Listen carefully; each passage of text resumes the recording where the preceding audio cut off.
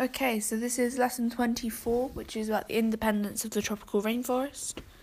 So we were looking at food webs and how if one thing increases, whether that's a producer or a consumer or a predator, if that one thing increases or decreases, how that affects everything else.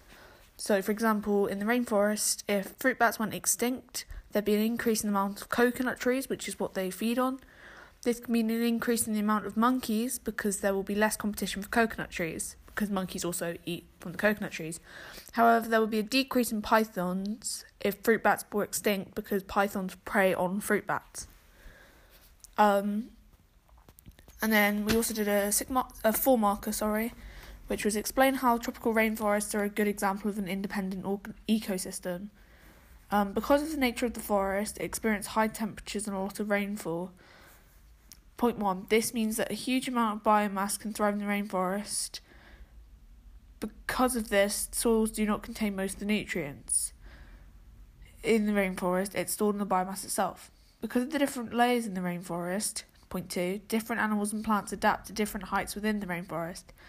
This is also affected by climate as, point 3, different plants require more sunlight. Oh, I missed a point out in there somewhere else, but you got full marks.